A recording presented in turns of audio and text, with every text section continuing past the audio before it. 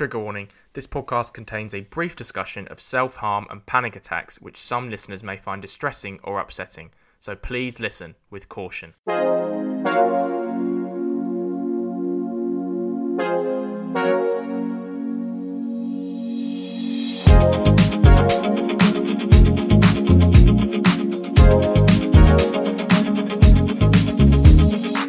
Guys, and welcome to another episode of Real Stories, a theatre and art series hosted by me, Freddie Cocker. You'll know what time it is when you hear the sound of that intro music provided by Eka, that I'll be checking in with someone who has been shaped by theatre and acting. Each pod we discuss my special guest's theatrical career, the pieces of work that have meant the most to them, issues with the industry that they've faced, and their mental health journeys. This is Real Stories. My special guest for this Real Stories episode, listeners, is Joseph Martin. Joseph is an actor who trained at East 15 Acting School and has starred in productions including Jeff Wayne's The War of the Worlds, The Immersive Experience, and Jude Taylor's new digital musical, Make Me Infamous. Me and Joseph also used to work together until very recently, but don't worry, there'll be no work chat here. Imposter syndrome, panic attacks, validation, sexuality, and more are all on the menu for this episode. This is Joseph Martin's Real Story. Joseph, welcome to Real Stories. I'm very excited for this pod and to check in with you, as ever since you expressed an interest in Vent and I sent it over to you, you have shown nothing but love and enthusiasm for it. So thank you for that, mate. First off, how are you? How was your Christmas? Did you get to enjoy it all? Hello, thank you for having me. Christmas was weird, which I guess it was for everyone, but, you know, it was fine. We had a nice time, but it was the first Christmas I've ever spent without my family, or without my parents, my brother or sister. So that was like a subdued Christmas. But as I say, I'm sure it was for nearly everyone else. So we did what we could. We had a nice time, and my family will do Christmas together in March or August or September, whenever it's safe enough to do so. Excellent, mate. We've got so much to get stuck into, and your journey is definitely a roller coaster. So shall we just get started? Let's start the pod, mate, as we always do on Real Stories, by talking about your journey into the theatre and the arts. So firstly, what made you fall in love with the theatre, acting, singing, drama, and everything in between? Oh, good question. So when I was 9 years old, I think, I went to my cousin's graduation, and he was studying at drama school in Liverpool. And my cousin is much cooler than me and a little bit older, well, quite a bit older than me. And going to his graduation was like, I mean, it was very boring because I was 9 years old and you sit in a theatre and you watch people get up and shake hands and whatever. But Paul McCartney was there because he's the patron of the drama school. And we were milling around afterwards, and Mum spotted him and, like, obviously did the good mum thing and, like, shoved me and my sister and my brother in his direction and was like, you know, have a photo. And I guess that probably played into it a little bit. But to see someone else already have, like, done that, and the idea that you could go somewhere to just learn about acting and performing, because that's the only thing I've ever really been any good at. So I thought it was cool. I was good at it. I did obviously lots of, like, primary school plays and that sort of stuff. So I don't feel like I had much other option. Like, I think a lot of kids had a lot of stuff that they wanted to do when they grew up, and that changed all the time. But that didn't really for me. Like, I'd settled on being an actor after graduation, so about 9 years old, and that didn't change at any point. And for you growing up, what was your first taste of theatre, or the bit of it you were exposed to that made you want to create that dream of yourself and try and follow it? I mean, I grew up in a house that was full of, like, first off, full of music. So my mum and dad are massive music heads, a huge amount of vinyl in the house and all that kind of stuff. So creativity in the arts generally, I was exposed to right from the start. In terms of theatre, I think the earliest piece of theatre I actively remember going to see would have been a production of The Snow Queen at the RSC in Stratford. It was like a school trip. So I would have been probably, I want to say 8 years old or 9, probably again around the time of my cousin's graduation. And I don't remember that much about the show itself. I just remember the experience of going to the theatre and that being really cool and big and busy, because obviously you're a kid and you're tiny, so everything's massive and there's just people everywhere. We went to go and watch people stand on stage and say things, and the idea that everyone sits in relative silence and just watches someone talk is quite cool. And, I was a very precocious child and liked to perform in the house anyway. So the idea that even more people would sit in silence and listen to me talk was obviously a huge appeal. As you grew up, what was it about drama and the theatre that you loved so much, and what impact did it have on your mental health looking back? Is it that escapism which gives you joy, the camaraderie maybe with other actors, or something even deeper? I think it gives a sense of community more than anything else. And within that gives you the space to explore, learn, and develop as a person. And so much of drama when you're a kid and when you're a teenager, and also when you're an adult, is playing games and having fun. And that's some of the best ways to learn things anyway, and to learn things about yourself. So I think that's why I loved it, because you're surrounded by people doing the same things you, having fun doing it. And obviously, yeah, I'm sure we'll talk about it later, but playing a character provides its own form of escapism and work. But above all else, it's just a group of people having fun together. That's what makes it enjoyable. It makes you want to do it. You told me off air that writing is also something that really helps you here. How does writing, specifically scripts and crafting production ideas, supplement that positive mental health impact that acting has on you? I think writing's a very different discipline to acting, obviously, and it can be very cathartic. What I found with my limited experience of writing is that it's not always the stuff that you're feeling at the forefront of your mind that can come out during the writing. Obviously that can, but when you sit down and if you really get into that right mindset or the zone or whatever you want to call it, where you can just sit and write, it allows a lot of subconscious stuff that was sitting somewhere at the back of your brain to come out and manifest itself. And the play I'm working on at the minute has been really useful for that, because it's a queer teenage love story. And obviously that's something that I associate with to a degree. So it's a different sort of freedom, and it allows you to process your thoughts in a different way. And also the joy of writing is that you can write something and think it works, and it might be a standalone piece or part of something else that you're writing. And then you can look at it the next day and you'll almost definitely hate it, because that's what you do. But if it works somewhere, it works. And if it doesn't, you don't have to write for anything. Like, even if you have a brief or if you're writing on a specific project, if something else comes up that doesn't fit there, it's not like everything you write has to be committed to memory or performance or to history. Like, you can just go, that was useful in the moment, but I don't have to do anything with it. That's why I enjoy writing. You took your first step into the professional realm of acting when you did a foundation course in acting and drama in 2013. Cast your mind back a little bit if you can. How did that course help you, your career, and what perhaps did it not prepare you for in the world of acting and theatre? It's very much an introduction into the discipline of what the industry is like, or what drama school wants you to think the industry is like. The main thing we were taught was that if you are early, you are on time. If you're on time, you're late. And if you're late, you don't come in. And they were pretty strict with that. Like, the lessons would start at, say we had a lesson started at 9:30. If you arrived at 9:30, 9 times out of 10, the door would have already closed. And very few teachers would let you in if you were late. The vast majority would sort of go, nope. No, sorry. There was a guy in my class who turned up late for our last movement class before like an end of term showing through no fault of his own. Like, he just had a moment where he forgot where he was supposed to be. Not as in like he was wandering and going, where he was just, we'd had break and he was just enjoying break and hadn't noticed that we'd gone to class. Like, complete human error, no one's fault. And he turned up and he was clearly stressed. He was like, oh, I'm so sorry. Walked into the room and our teacher just went, no, sorry, see you next term. And that was it. He had to turn around and leave. And then he wasn't allowed to perform in the showing that evening. He had to sit with the teachers and watch us perform. That was a big part of it. They didn't take any bullshit from anyone. And I think that's important, because obviously you've got to learn what your industry is going to be like. But also, a lot of us were children. I was 18 years old. That's no age. I think I regret the way that a lot of my course mates will remember me, because that foundation course was only a year. We did a lot of learning, a lot of progress in that year.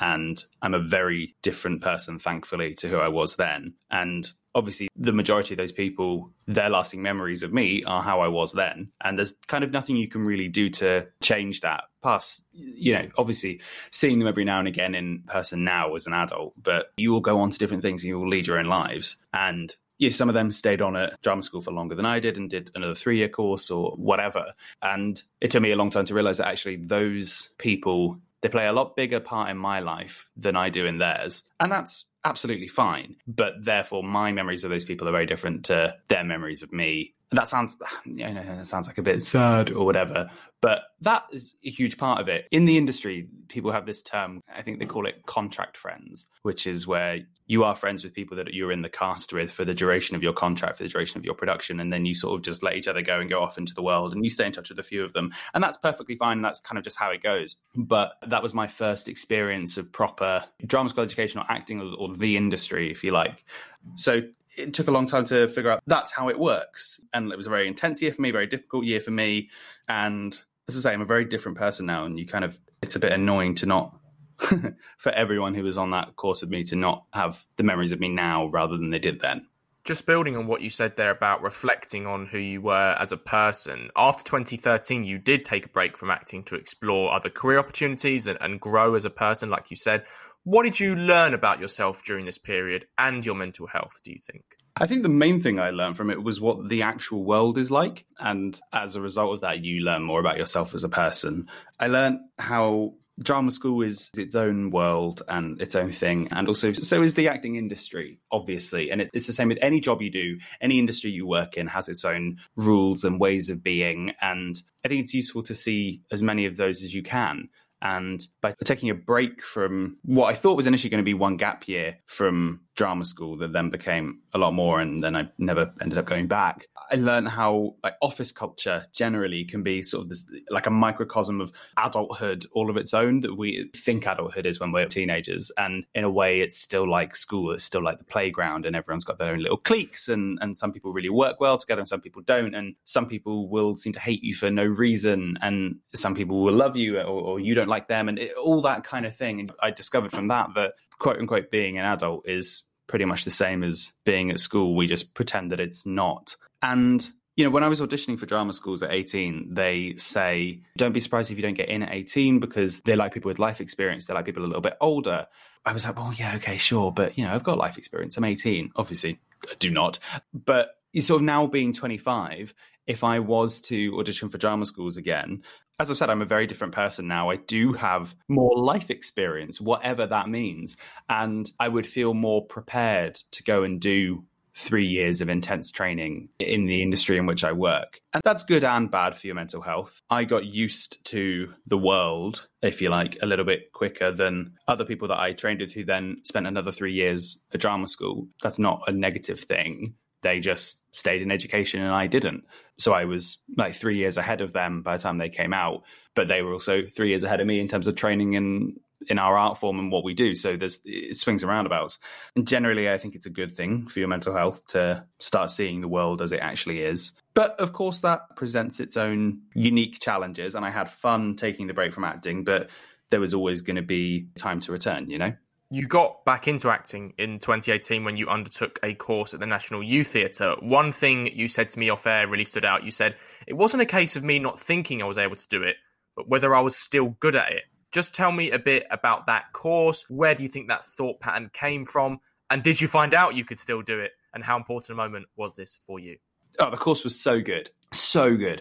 A friend of mine had done it, and he put something on his Instagram story, sort of saying, if you haven't auditioned for National Youth Theatre, then you should. Anyone who reads this who's under 25. And at that point I was, 22. I was turning 23 that year. And I'd had a glass of wine, and I saw the Instagram story, and I was sort of like, well, all right, sure, fuck it, whatever. And I didn't expect really to get anywhere with it. And the audition process was really cool, and the initial audition was quite weird because I was by far one of the oldest there.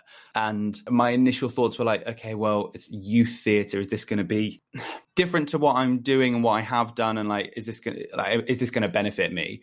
And actually it really, really did. And then to get an offer of the place on their course for the eldest members. So it was I think 4-week long course over the summer of 2018. And it was just brilliant. I was working with people, again, at my age, who wanted to do what I do as well. And to be back in a room like that where you're all working towards this shared collective goal was fantastic because I've been away from that for so long. I met real lifelong friends. There were like 3 boys, James, Benji, and George, who are unquestionably part of my life forever. And that's just really nice to to return to a room where people, as I say, think the same as you, feel the same as you, and want to create art, if you like, and work on theatre. And I just had been away from that for so long. And yeah, as I said, I knew I could do it. I knew I could do acting. But, when you've been away from it for so long, I finished drama school in 2014. I did one Fringe Theatre show, a couple of like rehearsed readings every now and again, like really like small scale stuff. But the day to day was doing office jobs. And you just think when you spend long enough not doing something, you think, can I still do it? And it was nice to be reminded that it's nice to be validated by other people. And when people say, yes, you're good enough to come on this course, yes, you're good enough to work on this thing. And also when people are like, yes, you're good enough to be my friend or whatever. I know that's quite a juvenile attitude towards it, but it is real. We want to be liked. And National Youth Theatre did a lot of those things for me. So if anyone is listening to this that's under 25, then you should 100% apply and you'll have the time of your life. It's brilliant. I want to talk a little bit here about drama school or acting schools in general, mate, because I had some amazing experiences at my drama school before I joined the older group, where I then largely experienced some pretty horrific negative ones, which almost put me off the theatre for life. Thankfully, it didn't. One acting exercise you did as a class was called Ring of Fire. Now, that's not the drinking version for any listeners, but it did have a really negative impact on your self-esteem and your mental health, mate. Can you tell the listeners what it entails, the story behind it, and then how it affected you? Yeah, so Ring of Fire was a game where my class, I think there was about 12 or 15 of us, we were all sat in a circle facing each other, and you had to go around the room, and it was one person's go every time, and then everyone else would say 2 positive things and 1 criticism.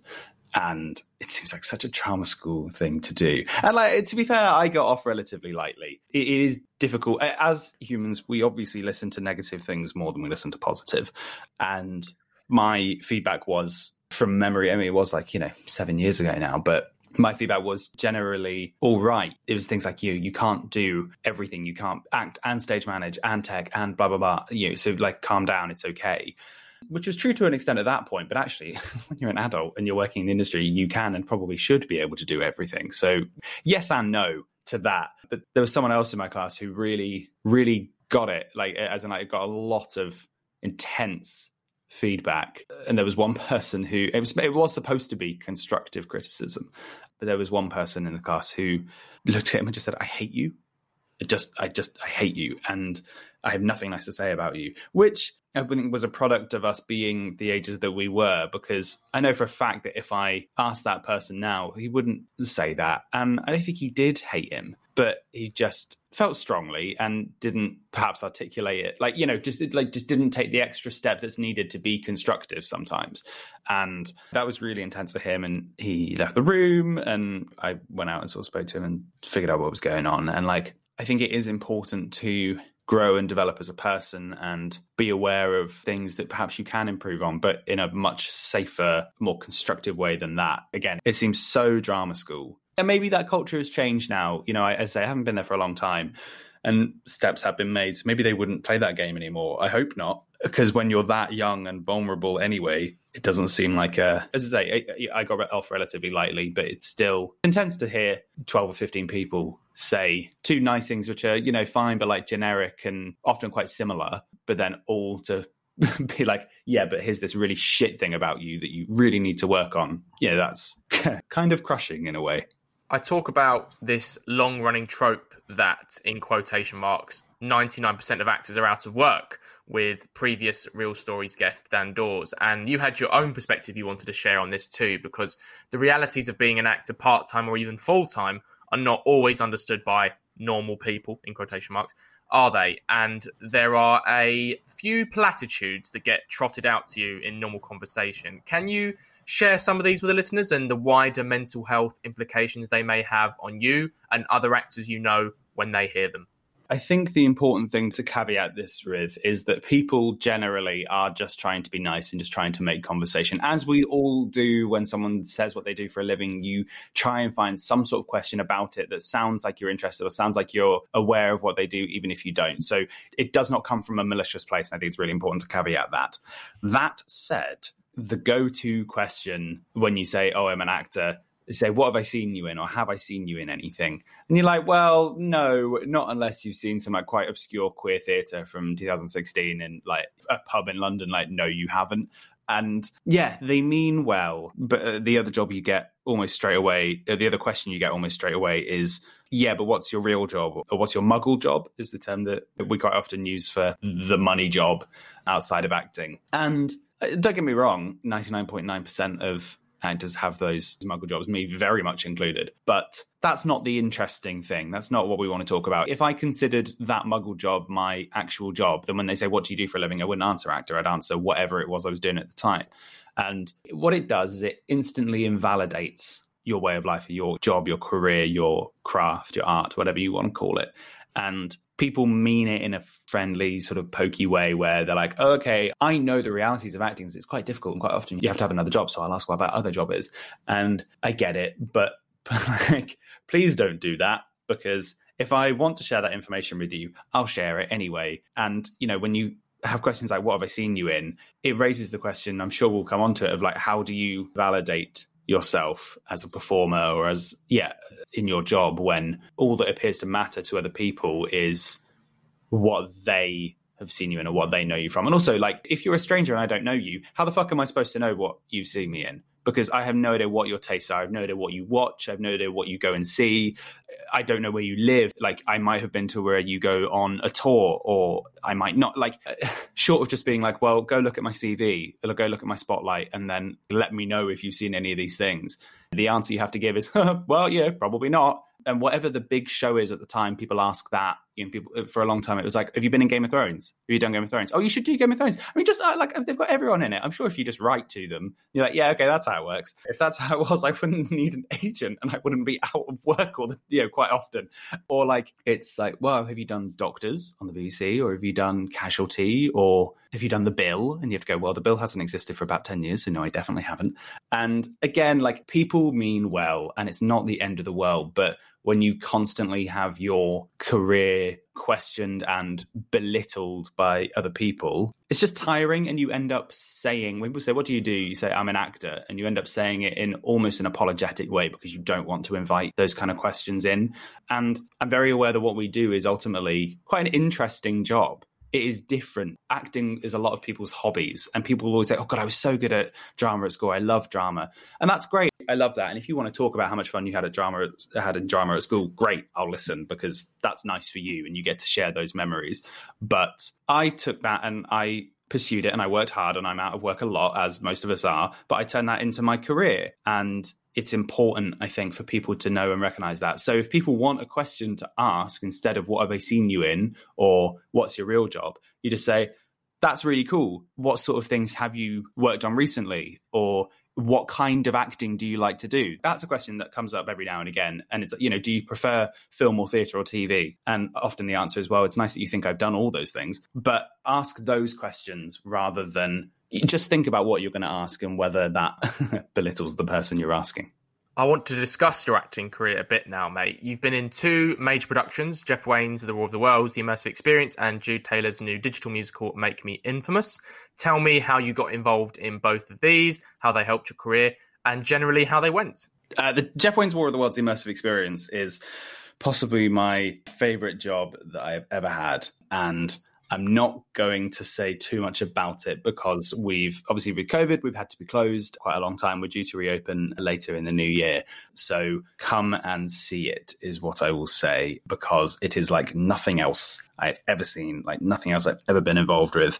And it's just, it's so good. So come and see it. What I will say about it is it's been such a joy to be surrounded by such a brilliant cast. And normally with a job that you do, there'll always be someone in the cast that you don't quite get along with. And obviously you work together professionally and that's fine, but you're never destined to be friends and that's okay. Whereas I think in this cast, there isn't anyone like that. I genuinely love and like everyone that I work with there. So that is what I'll say about that show. Come and see it. It's so good when we reopen. Make Me Infamous is this really cool, fun new musical that was reimagined as a podcast by Jude Taylor, the composer, and he and the production team made it into this podcast series.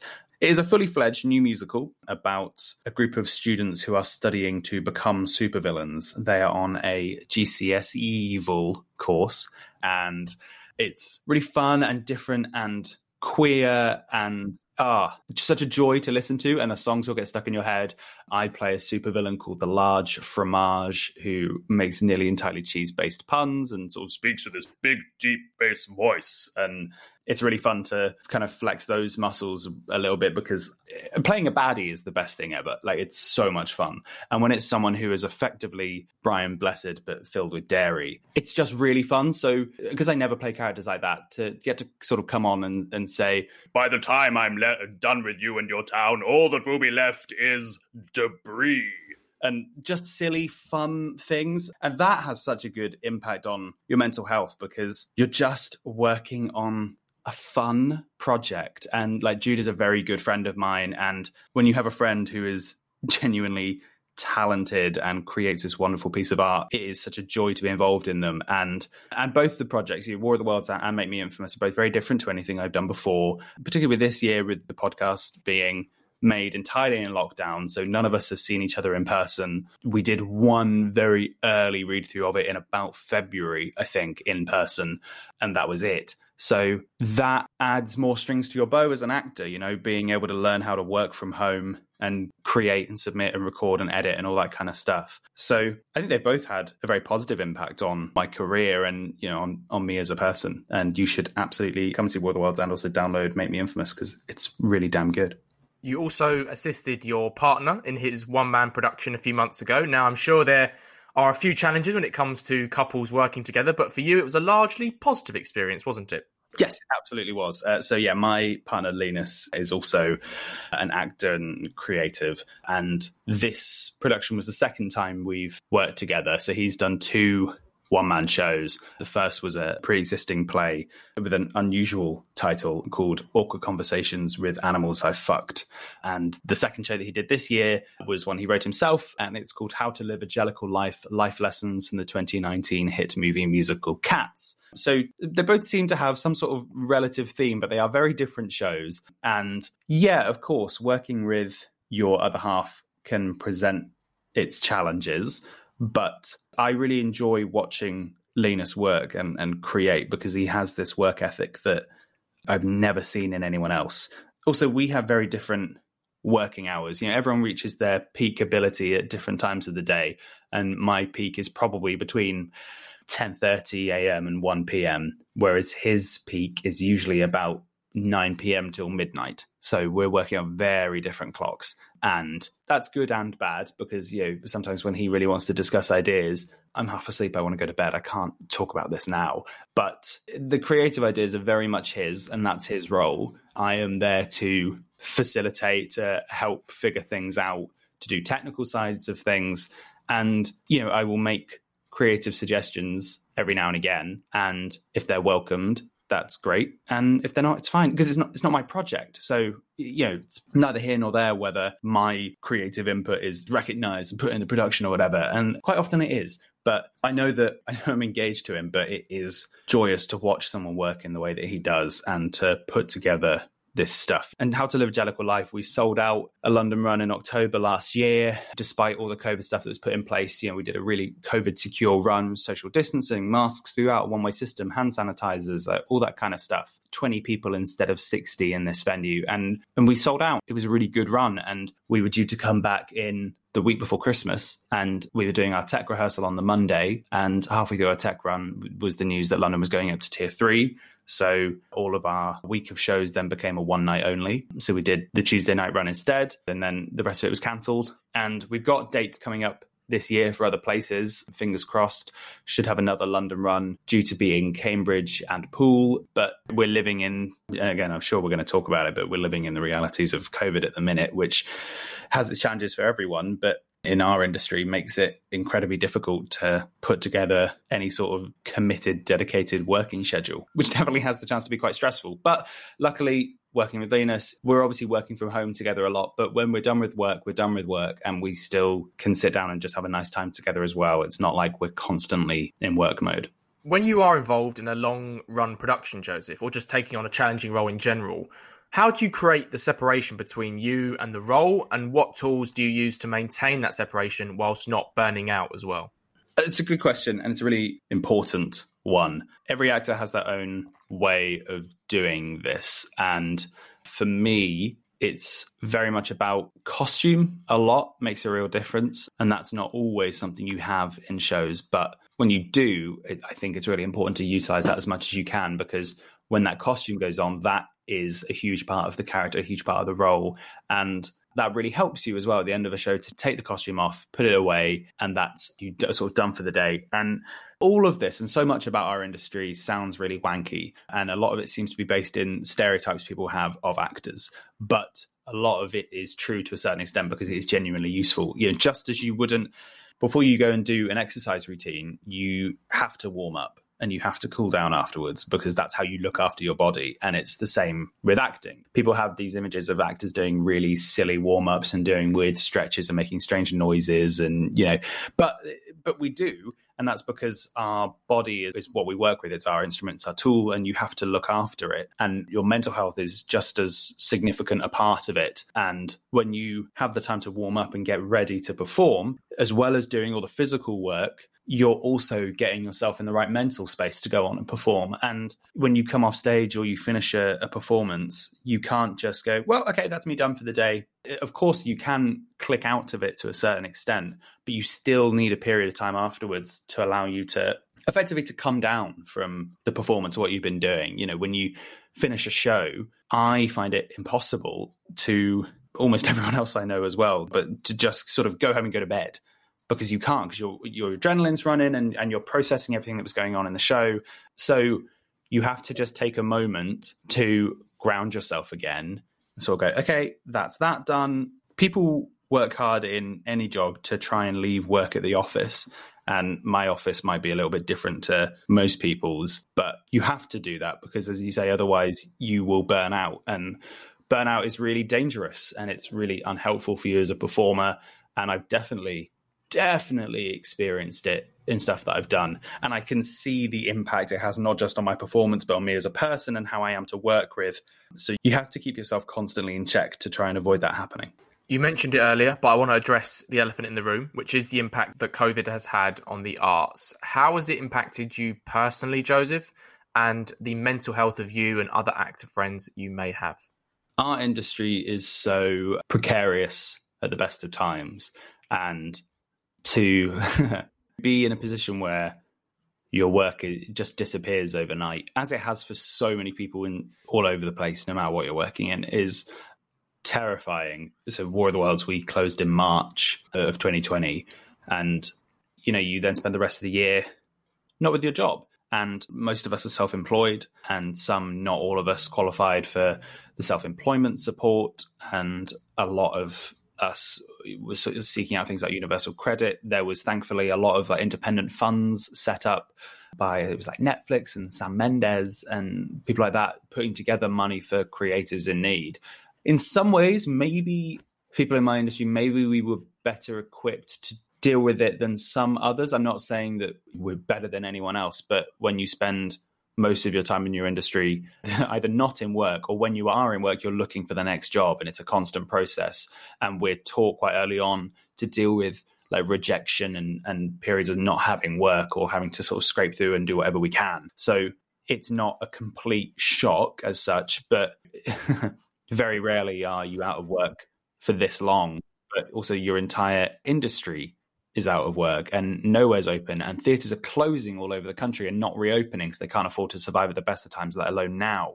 That has a real impact because you're watching your industry and your livelihood and your friends, you know, collapse and not survive the pandemic. And again, I don't in any way want to try and belittle the realities of what we are living in because it is a nightmare and things are looking up, but we've got a long way to go.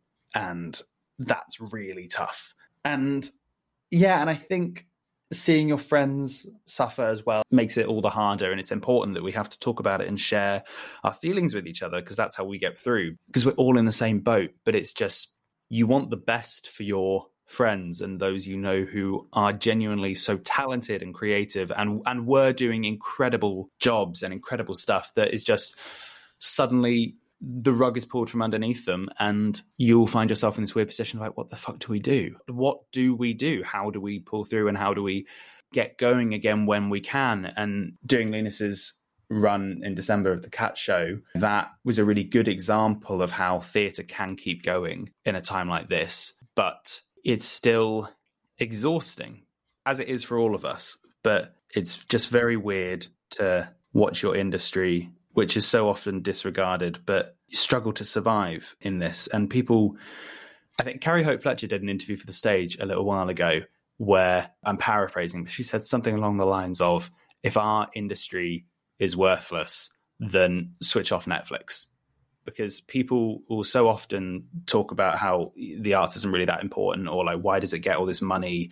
But what did everyone do in lockdown but go to Netflix, go to the BBC, go to Channel 4, go to YouTube, go anywhere to stream entertainment? And that is what we do. And you cannot have it both ways. You can't disregard or belittle the arts, but then rely entirely on them to get you through this terrible situation we've been in. And I hope and I pray that people will view what we do a little bit differently when we can return to some degree of normal. I doubt that they will, and I know that that's being pessimistic, but we are creatures of habit. And when we can return to how we used to be, of course we're going to do that because it's comfortable. But I really hope that our industry is treated with more respect, like the respect it deserves, because we all absorb culture and art in some way, shape or form. And without money and without support, it won't happen. And then we'll wonder why it's not there anymore.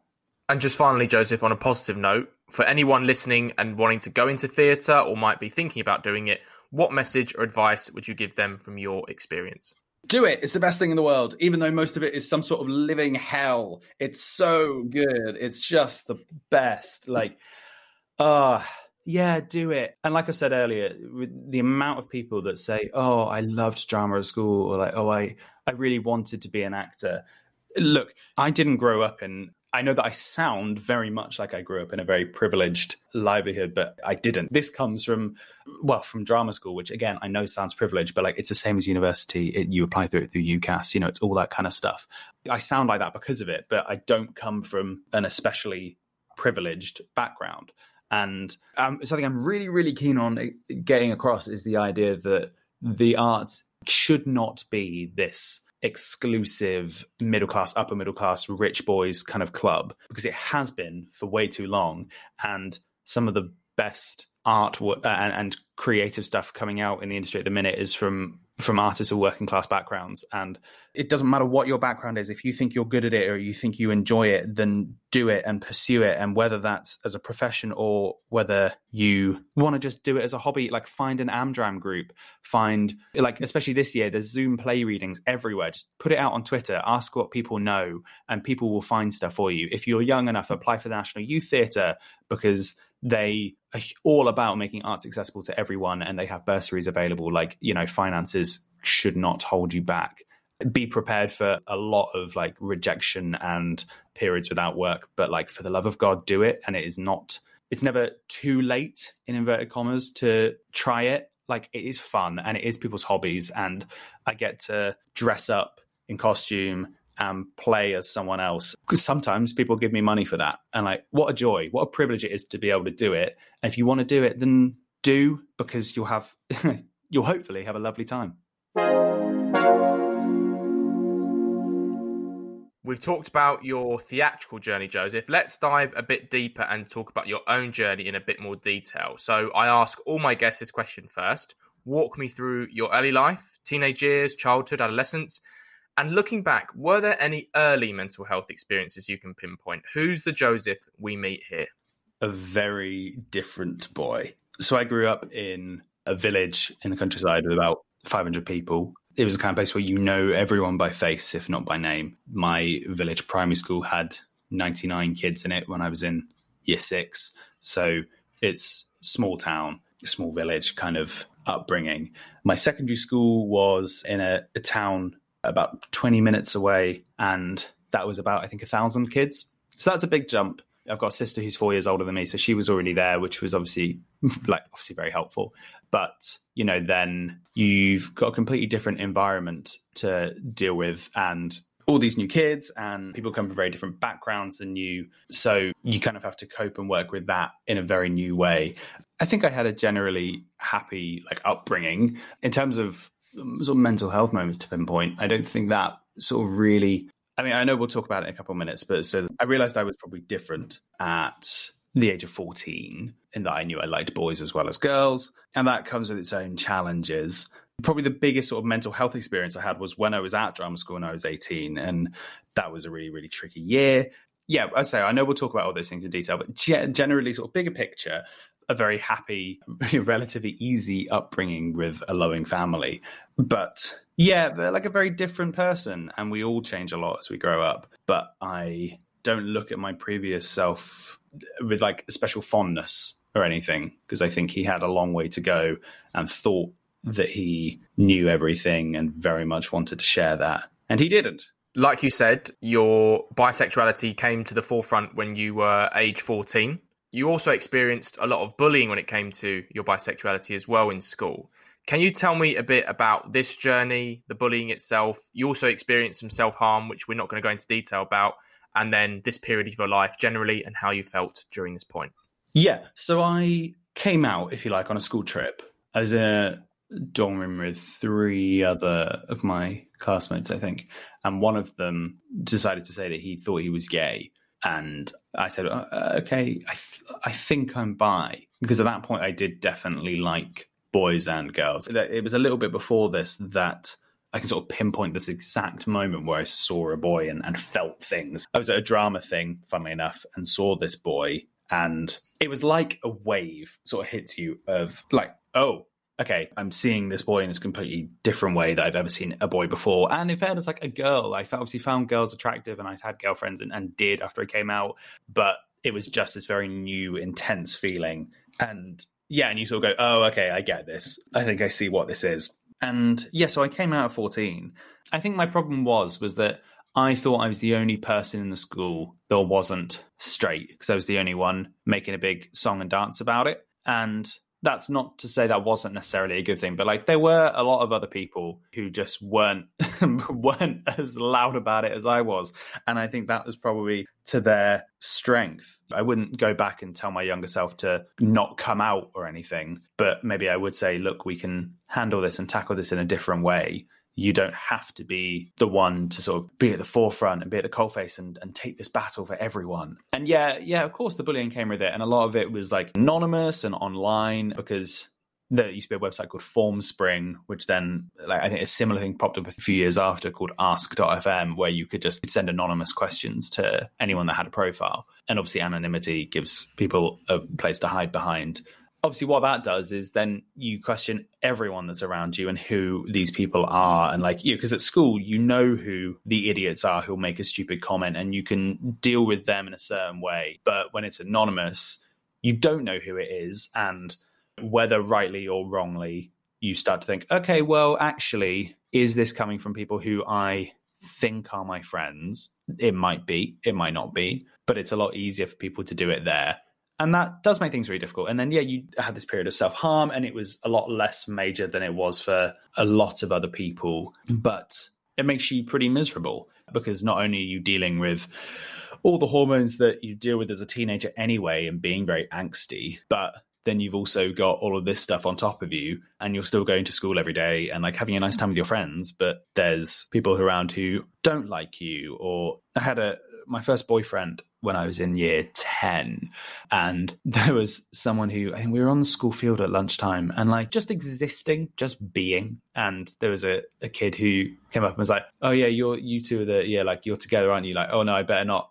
He said something like, I better not get my dick out in front of you then. You were like, well, I'd like to think you wouldn't anyway. Why would that be a thing that you do? And it just little things like where you're just like, oh my God, it's just tiring. And that starts right from the beginning. And I wasn't going to back down or like let them win or whatever. But it was a very frustrating period of my life. And when I eventually came out to my parents and told them about the bullying and self-harm stuff, they were super supportive. And so was the school. All credit to them. When I eventually sort of spoke to a teacher that I trusted, sent him an email, and the next day I was sat in his office with a couple of the kids that I'd named sort of one by one. He was going to get them, coming into the office and sitting in with me and them and asking me how it felt to be treated like that by these people. And they did stop, all but one, who wasn't that bad anyway, but I think is probably just a dickhead. And I doubt he even remembers how it was or what he did. And, fine, whatever, I made my peace. I got involved with the charity in Manchester, who at the time called the Lesbian Gay Foundation, then now called the LGBT Foundation, through a campaign they were doing about anti-homophobia. And I did a bunch of assemblies for my school about it.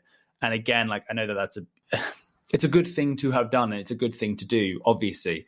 But again, I think that comes from my precocious nature as a teenager, just being having to do everything all at once, having to be out and loud about things, which is a good thing, but doesn't always have to be that way. I'm glad that I did it. And I do think it did have a positive impact, and the school was super supportive, but I wouldn't necessarily be in a rush to do everything in exactly the same way again. I'm right in saying you were told the stereotypical trope that you were bisexual because you didn't want to come out as gay, i.e. your true self, and that you were dipping your toe in the water before submerging fully, to coin a phrase.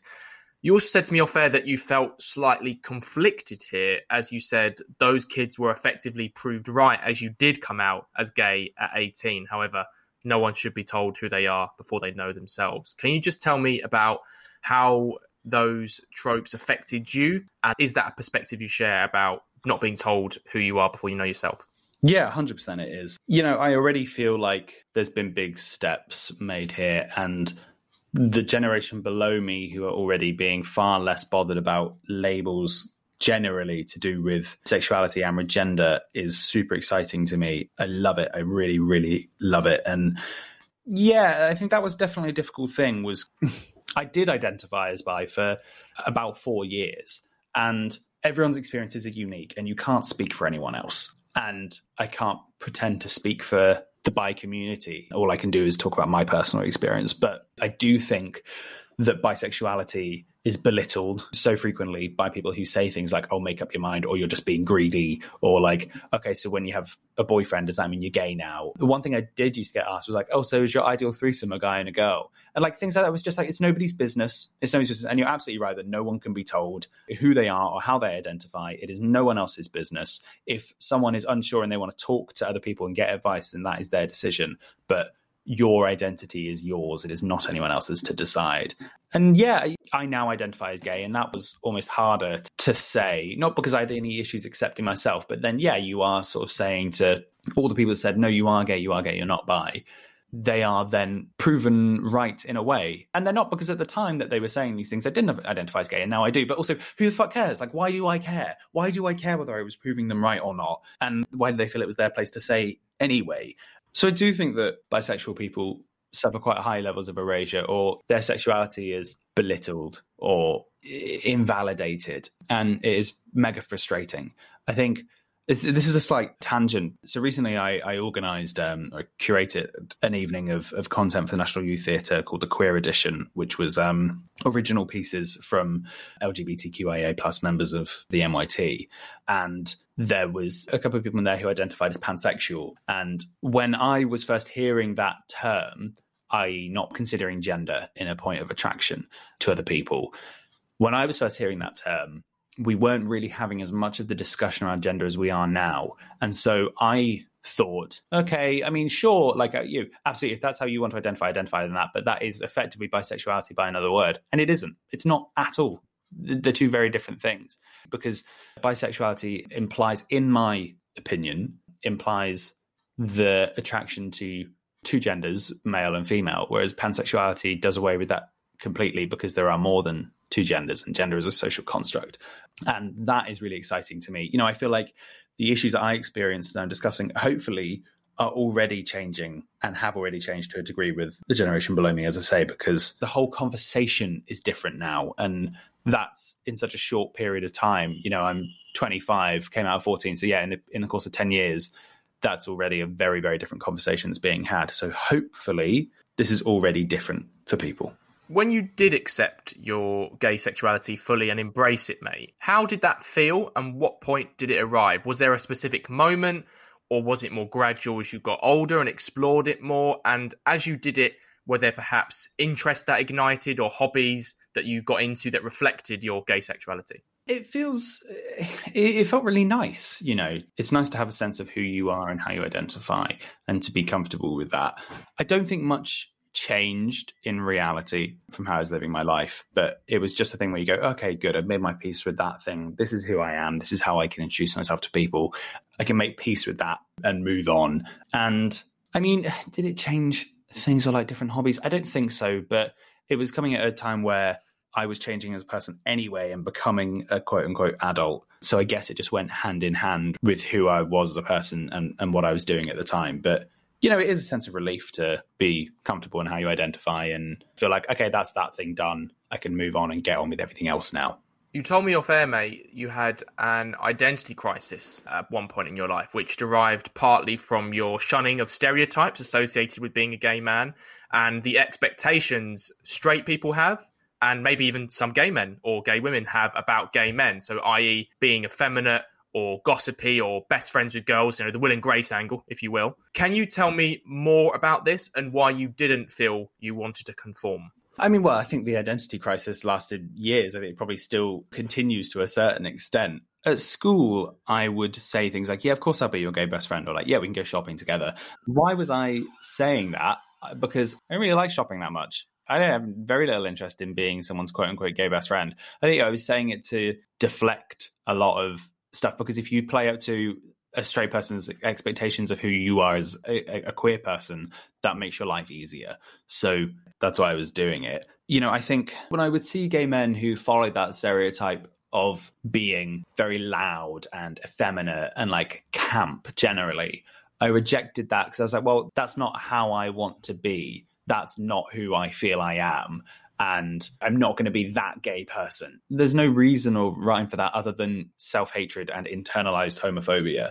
And every time I would see an element of that in my personality, I'd be like, nope, that's not, like, why am I doing this? It's not who I am. I don't want to play up to that.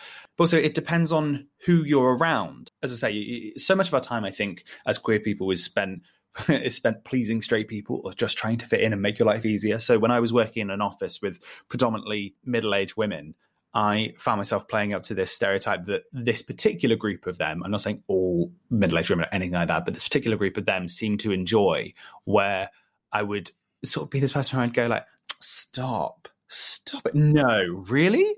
Darling, how are you? And you're sort of like, why am I doing this? Like, and that is an element of my personality, and that's okay. And there are elements of my personality that are loud and camp and flamboyant, but not all of them. And actually, it doesn't matter. And I'm perfectly happy now with that element of my personality. And I'm just as happy with that as I am the like quieter, more reserved angle, because we all have different aspects of our personality, and it depends on who we're with, where we are, what's going on. And it just took a long time to make peace with that if that is a part of my personality, that's not a bad thing. It takes a lot of rewiring to sort of process that and just let yourself be. We spend so much time trying to be something else for other people, and that only eats into our own views of ourselves, and that's not a healthy way to be.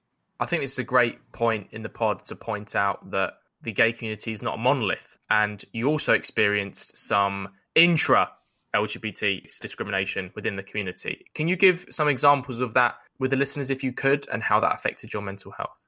Yeah, I think for a community that seems quite keen to like push away from labels, at points, the gay cisgender male community seems very keen to label itself once you're in there. So there, you've got different tribes, and are you a twink? Are you a twunk, which is like a muscly twink? So your twink is like a young, hairless gay boy, quite pretty. Are you a bear, which is like a large, hairier person? Are you an otter, which is a thin, hairy person? So many things, which, all come with their own different tropes and stuff. And like a twink is typically seen as more like bitchy, or my like give you a look when you go into a club and be like, like, do I want to be seen with you or whatever? And all this kind of stuff that I don't associate with. And some people do, and that's absolutely fine, because that's their place in the community, not mine. And I'm not here to belittle that. But there was one point where there was an older gay man that I know, different generation to me, and I'd painted my nails at one point. He's sort of like, ew, why are you doing that? Why are you painting your nails? That's what women do. And it's fine. And like, I know he meant it in a kind of jokey way, but I was like, oh, for God's sake, like the difficult bit is supposed to be the coming out and dealing with straight people, if you will, not dealing with the people that are then supposedly in your community. But different generations have different attitudes. And that's exactly the same, whether it's generally as a population or whether it's within the LGBTQIA plus community.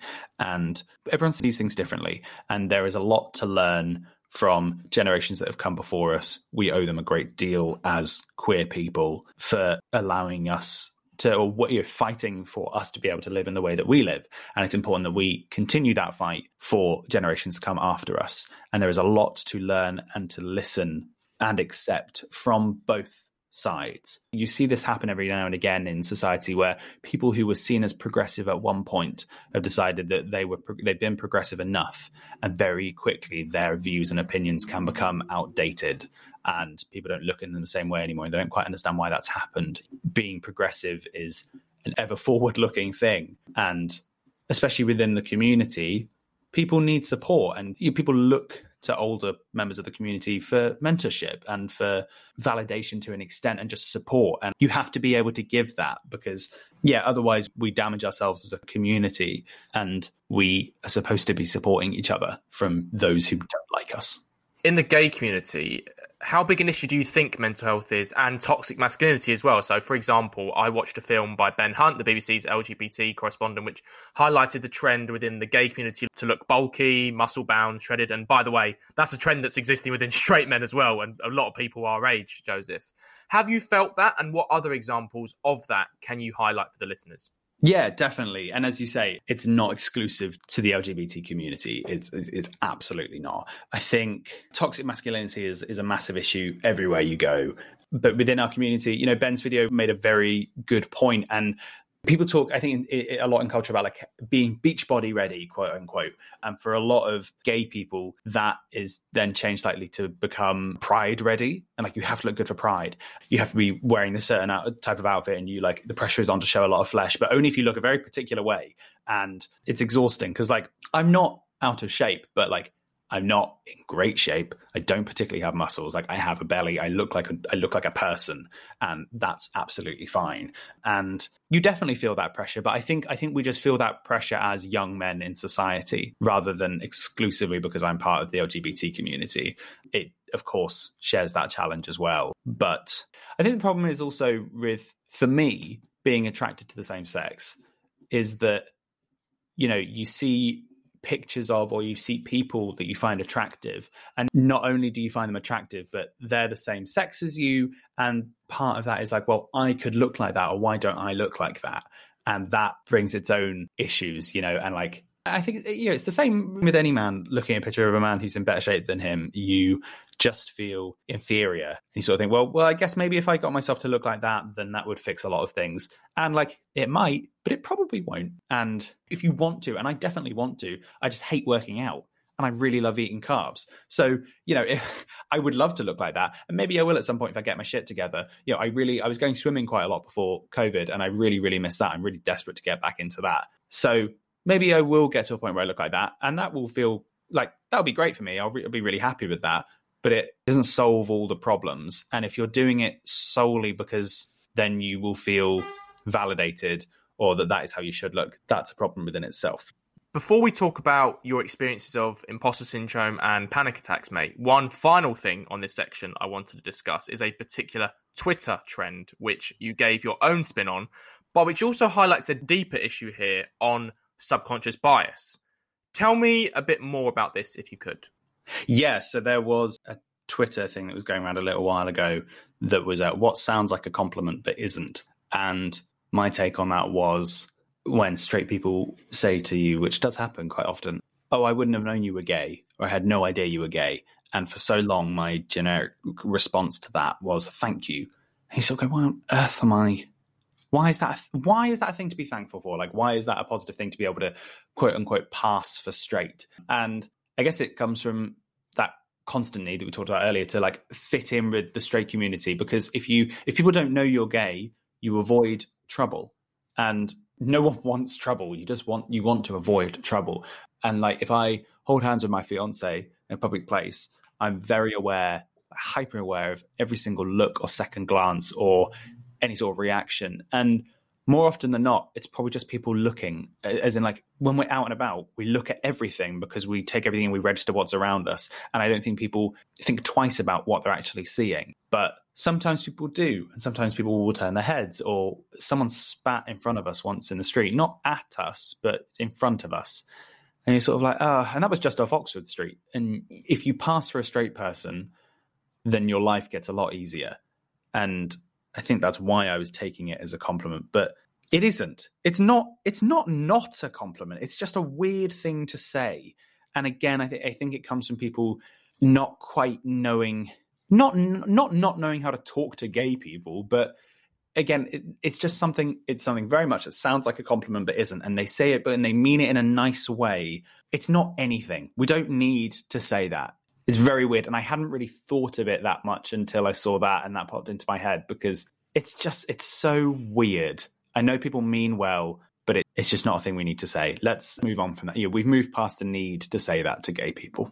I want to talk about imposter syndrome now, mate, and your experiences of it. Now, for anyone who hasn't heard of it, just tell them what it is and then how it affects your mental health. So my experience of imposter syndrome is a complete feeling of inferiority and also kind of level of fear and stress and anxiety, in that at any moment, whatever you're doing, someone is going to realize that you shouldn't actually be there. You're not qualified to be doing what you're doing. They've made a mistake. They're meant to give the job to someone else, anything like that. And I think it's probably something that a lot of people experience, but don't necessarily know that there's a name for, or they don't want to talk about. I think it's pretty widespread as an issue, but it's a pretty major thing for me, particularly if I'm doing something that isn't acting, because acting and like creative stuff is the main thing that I'm good at. I can do other stuff and I can do other stuff well, but I am an actor first and foremost. I'm a creative. That's what I do. So when I'm working in office jobs that at times can be like quite serious, high responsibility stuff, and you're sat in an office in a shirt and trousers, surrounded by other people, dressed smart, typing on the computers who seem to be working on stuff constantly all day, but you're not quite sure what it is. I'm like, how am I here? Like, I'm in my early 20s or like mid 20s now with these people who are older than me, who earn more money than me and have been doing what I've done, or doing what I'm doing for longer, or have like studied to do what I'm doing. And so you are just waiting. And like anytime any sort of senior person asks to have a chat in any way, shape or form, it's never bad. It's never bad. But when they ask, your immediate thing is like, I'm fired. That this is it. I'm out. They've realized something. I've done something terribly wrong. And that's it. And now I'm not going to have a job. And yeah, I think because I was away for acting for so long, it was in every job I was doing. But then it started happening in jobs I was doing in acting as well. And I was going, oh God, okay, I wasn't quite great in that rehearsal then. Or like, I don't feel like I'm finding this character at the speed that I should be. I feel like they didn't mean to give me this role and no one's really saying it, but at some point they are going to go, oh, I'm so sorry. We contacted this person first and they said they weren't available, but now they are. So we're going to replace you and don't worry about coming in tomorrow. And it is, to a large extent, it's an underlying subconscious thing. It doesn't necessarily come to the forefront a lot. It's only when people say like, can we have a chat, or let's have a meeting or whatever, or you get a phone call from your boss out of the blue. But it is quite tiring. It's quite a tiring thing. You have to work hard on it to settle that down, because if I wasn't meant to be doing what I'm doing at any given moment, I wouldn't be doing it. Like if I wasn't meant to be working in that particular office, I wouldn't have got the job through the interview. I wouldn't have been booked for a shift to do this. I wouldn't have passed the audition to do X, Y, Z. I have to think logically about it, which I think we hate doing as people, because it's far easier to indulge in the negativity and the anxiety. It's a very real thing, and it can be quite difficult to tackle and to keep going. You've also had experiences of panic attacks. Can you tell me when you first started experiencing them and how they affect you? Because as we know, some people experience panic attacks very differently to others. I'm quite lucky. I haven't really had one in quite a while now. They probably started when I was about 18 or 19. And as you say, everyone experiences them differently, and it can be quite a triggering thing to talk about. But for me, they're quite constricting and almost suffocating to an extent. And it has this weird sensation where I feel like my body is about to fold in on itself. It's quite scary. It's like, when they're really bad, it can be like a fit. But as I say, I'm quite lucky. I haven't really had one for quite a long time, but they are frightening. And the most important thing I learned was that when they happen, there's not a great deal you can do about it.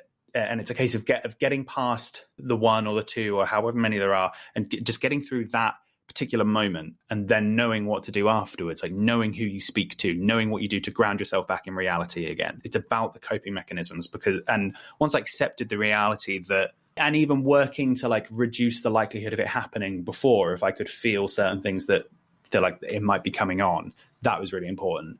But to an extent, and it sounds strange, but to an extent to not be afraid of it itself. Because, as I say, there's nothing you can do. But knowing what to do either side of it really helped. And I think that's what helped reduce them as well. And just finally, Joseph, if there's anyone who's listening who has had experience of panic attacks or imposter syndrome, what message or advice would you give them from your experience? Do some reading about them, because you definitely aren't the only person. And there's some unhelpful information out there, but there's some really useful resources of people talking about their experiences and what they do and what works for them. For me, like meditation really works, and a technique called labeling within that, which is where when you're doing a meditation and you notice your mind has wandered, if you're thinking about something else, you stop and you say to yourself, thinking, and you label that that's what you were doing. And then you come back to meditation, come back to focusing on your breath. Or if you're distracted by a sensation in your body, you say feeling, and then you come back to the focusing on your breath. And I take that into my everyday life. So when my mind wanders to a negative place or something like that, I will catch it, stop, notice, and say thinking, and come back to whatever I'm doing at that point. So find things like that work for you. Know who your support network is, whether that is family or friends, or whether that's someone like the Samaritans or Childline or anything like that. It doesn't always, people I think, well, I don't have people around me I can talk to, or be like, I don't want to bother people. And that's okay if that's the case, because there are still other places you can call, other people you can speak to. So find what those are for you. And they are temporary. They're temporary experiences, and they don't define you, and they're not your whole life. And that definitely makes it easier to cope with for me. Our final topic of conversation, Joseph, and it's one I try and have with all my special guests, which is a general natter and chat about mental health. So firstly, and you can definitely include circumstances or you can exclude them if you want, how would you say your mental health is at the moment? I think all things considered, with everything that's going on and like having not had Christmas with the family and COVID and not having a job and, you know, it getting dark early, pretty good, mate. Yeah, I think I'm all right. How are you? I'm okay. Yeah, at time of recording, I'm still recovering from COVID, so I've got a few more days left of quarantine. But yeah, all things considered as well, been ups and downs for sure. I think the anxiety of thinking you have it, or seeing a symptom and then sneezing, or losing breath when you run for a train. I think the anxiety of thinking you're getting it and then getting it, well, luckily in my case, it wasn't that bad, but yeah, the anxiety of thinking you're going to get it was definitely worse than having it, but I can't speak for everyone obviously on that. So yeah, it's been definitely up and down. It's been a pretty crap year, but hopefully this year will be a lot better for sure. What age do you think you were, mate, when you first realised that the feelings you were having weren't physical and they were actually in your mind and a product of your mental health? I think I always knew that they were in my head, but in a way that made it harder, because if it's a physical thing, you can take a painkiller or put a bandage or raise your leg above your head or whatever. So I think I always knew it was in my head. But when it's really bad, or like when I was a teenager and it was really bad, you feel like your brain's expanding and you can't escape it because it is in your head. So that presented its own set of challenges. So yeah, I think I always knew, but that does make it harder because you initially think, until you have the mechanisms to deal with them, you think you can't escape them. And tell me the story behind the first conversation you had with someone about your mental health. Who was it with? What impact did it have? And at the time, did it feel like a big weight had been lifted? Was it a massive thing? Or did it seem fairly insignificant and quite normalised? I think it was quite a big thing at the time. I think the first proper sit down, this is how I'm feeling about things conversation I had was probably with a housemate when I was at drama school. I'd left class early. I think I'd gone home, and I just texted him and said, when you're back, can you just come in and just sit on my bed while I hide under the covers? And fair credit to him, he did. And yeah, I think it was a big deal at the time, because before you do it is the worst. And as soon as you actually talk, it suddenly is easier for me. And hearing things out loud that I was worried about in my head, there's something about saying them that you realize that they're less significant than you thought they were. So it was a big deal until I started doing it. And it didn't fix all my problems straight away, but it alleviates a little bit of that pressure. And it definitely made it easier to do it in the future. And what things do you find in life that trigger your mental health? So these could be things people might say, sound, sensations, social environments, and you can also include positive triggers as well as negative ones. I think I did a lot of work on accepting compliments. I just realized that sometimes people just say nice things. When you do a performance and people want to say nice things afterwards, my first thing was always to say, oh, thank you, but this thing or X, Y, Z, and sort of instantly point out why they're wrong. And I got a piece of advice from an actress called Louise Jameson that I was in a play with. And she said to me, just say thank you, because people are just saying a nice thing and you might not feel that you agree with what they said, but you can just say thank you. And when I started doing that, felt a lot better. So in terms of positive, people giving you compliments is a nice thing, and forcing yourself to agree with them, even if you don't, is quite useful. A negative one, this is going to sound super weird, but old women are a trigger. Yeah, I know, because my mum's mum passed away in 2012. I think that was the first time because my dad's parents had passed when I was younger. And yeah, I was younger, so you hadn't had as much time with them and you don't comprehend it in quite the same way. But so when she passed away, I would have been 17, I think. And that was the biggest thing, part of grief that I'd had to experience up till that point. And sort of learned that grief is a rolling process, and it comes in waves. And obviously that's 8 years ago. But it's not all the time, and it's not all old women, but sometimes I will see an elderly woman and that will be a weird trigger for me, where I'll suddenly have a memory or sense certain smells that I associate with her or her bungalow or whatever, things like that.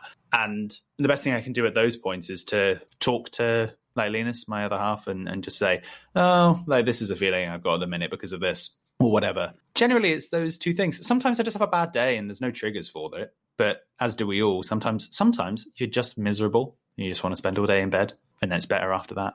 What tools and methods do you use in your own life, Joseph, to improve your mental health or help you feel better? Which ones have you found that have worked, and maybe which ones that you've tried but haven't? So this sounds very big picture and a lot easier said than done, but take the principle of it rather than what I'm actually saying. A big thing for me was realizing what things made me sad and not doing them or not getting involved with them, because I think we love to damage ourselves. We love a bit of self-flagellation, and it's not helpful. Assessing things, am I doing this thing because it actually makes me happy, or it furthers me in some way, or does it make me a bit fed up? And then trying to not do those things or get involved with them. Things that do work is definitely meditation. I have always done meditation for a bit and then forgotten about it and gone away and then come back. But so for the last, I think 3 months, or 4 months, 3 months, I've been meditating every day, and I found an app that really works. I really like Headspace, but I didn't quite stick with it enough. I found an app called Balance, which really, really works for me. It personalizes your experience. It asks you some questions before every meditation, and then what you want to get out of it generally, and it changes the meditation to suit those things for you. I found that to be really, really helpful, so I recommend that. And there's an app called Pause, which I recommend as well, which is very good for grounding. And if you feel a bit heightened or anxious, it's a ball of color on your screen, and you have to hold your finger on it, and you have to move your finger along as it moves along the screen. You can't go too fast or too slow, and the color will get bigger and fill up the screen. And it plays soothing sounds in your head, and it just is a focus grounding exercise. So it's an immediate in the moment thing. I really recommend that. I think that's it mainly. Meditation and taking what you learn from meditation into everyday life. I know a lot of people journal as well, which really helps. I do writing, stuff like that. And also talking to people about how I feel about it and asking how they feel. I'm just as interested. I want to know other people's feelings about things, and that helps you assess your own in turn. Toxic masculinity is a big topic on this podcast, Joseph, and it's one we try and break down a lot. Hopefully in a few more years, a few more pods, toxic masculinity will be in a very small minority. Perhaps it won't even exist in an ideal world. What would you define it as, and what examples of it have you experienced in your life that you can share with the listeners, whether that be homophobia, man-shaming, or something else? I think toxic masculinity is the inability for someone who is male to be themselves or how they feel they actually are because of expectations of what it is to be a man or to present as a man. Yeah, I think homophobia, man-shaming, all that kind of stuff, it all ties into it. But I think that's my ultimate definition, is just not being able to live as you want to live. And I hate it. I think it's one of the biggest issues that we face at the minute as men, and it is being discussed, but not enough. I also talk a lot about this idea of positive masculinity, Joseph, and hopefully in a few more years, in a few more pods, masculinity will just be described as positive masculinity, and it'll be described in very positive terms, and maybe it won't receive some of the criticism that it does in certain quarters right now. How would you define positive masculinity, and what qualities do you think a man should have to exude to be described as positively masculine? Is it, for example, self-awareness, self-confidence, empathy, accepting of others? What can you tell me here? I think there's a bigger picture to this, and I think that we should free ourselves from masculinity as a term generally. And I think we should think about being positively human rather than positively masculine. I know that sounds like exactly the kind of thing a wanky actor would say, but I think the concept of masculinity is an outdated one. I think it is more useful to think about being positively human or as a person, because the concepts of masculinity come from previous generations, both good and bad. And actually, if you think about a gender plural world where if you choose to identify as male or masculine traits in inverted commas, that's fine. If you don't, that's fine. If it's somewhere else, that's great.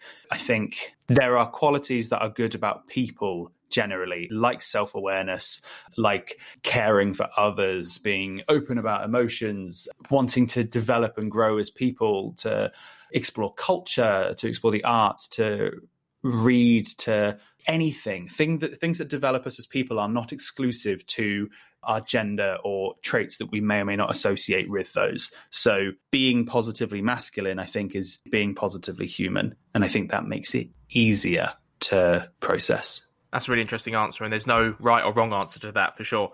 How do you support friends in your own social group who may have mental health issues themselves or just be going through a poor period of mental health, whether that be men, women, or anything else they identify as? I think I just be a good friend. And a role of a good friend is to talk to your friends and check in with them and talk about everyday stuff and talk about the weather, but to ask questions about each other and how people are feeling, or ask open-ended questions. But you can be specific times as well. Like if you're a friend and you're aware that a friend has gone through something a little bit tricky, you can ask them things. You say, how do you feel about this thing? Do you want to talk about it? And if they say no, then fine. Then if they want to talk about it, talk about it. Like you have to, it's about giving space and time, but not just checking in when things are bad, because by that point it can be a bit too late. And I think in my community, I think people are more open with their mental health. You know, a lot of friends quite openly would talk about being on antidepressant medication, or would talk about highs and low points of their mental health. But it's just as important to ask them about it when they aren't openly talking about it. Be the person that you want your friends to be to you. It's actually so simple when you think about it. And just finally, Joseph, what more do you think we have to do to ensure people from all backgrounds, all genders, all sexualities feel comfortable and safe in opening up about their mental health issues or their mental health if they want to? I think people should be doing exactly what you're doing, Freddie, and having platforms like Vent, podcasts like this, like writing, I think we have to be open as we want to be as individuals about our mental health. And then people can choose to share what they want to share. And also, people don't always have to share stuff out loud to find comfort in the words of others or to find advice. Some people are private people and they don't want to talk about things openly, but that doesn't mean they can't find help or seek advice, you know? So just do what you're doing. And I think most things will fall into place. Well, I think we have come to the end of this episode of Real Stories. I want to say a big thank you to Joseph for sharing his real story and for letting me check in with him. As always, thank you to everyone who's tuned in. Remember, if you've liked what you've heard, please give it a share on social media. Tell your friends, work colleagues, anyone you know about it. Or if you're feeling generous, write us a review. give us a rating on Apple Podcasts, or support our Patreon at www.patreon.com/VentHelpUK. That's Vent spelt VENT, and then help is HELP UK. Stay tuned for the next episode of Real Stories, and remember, it's always okay to vent.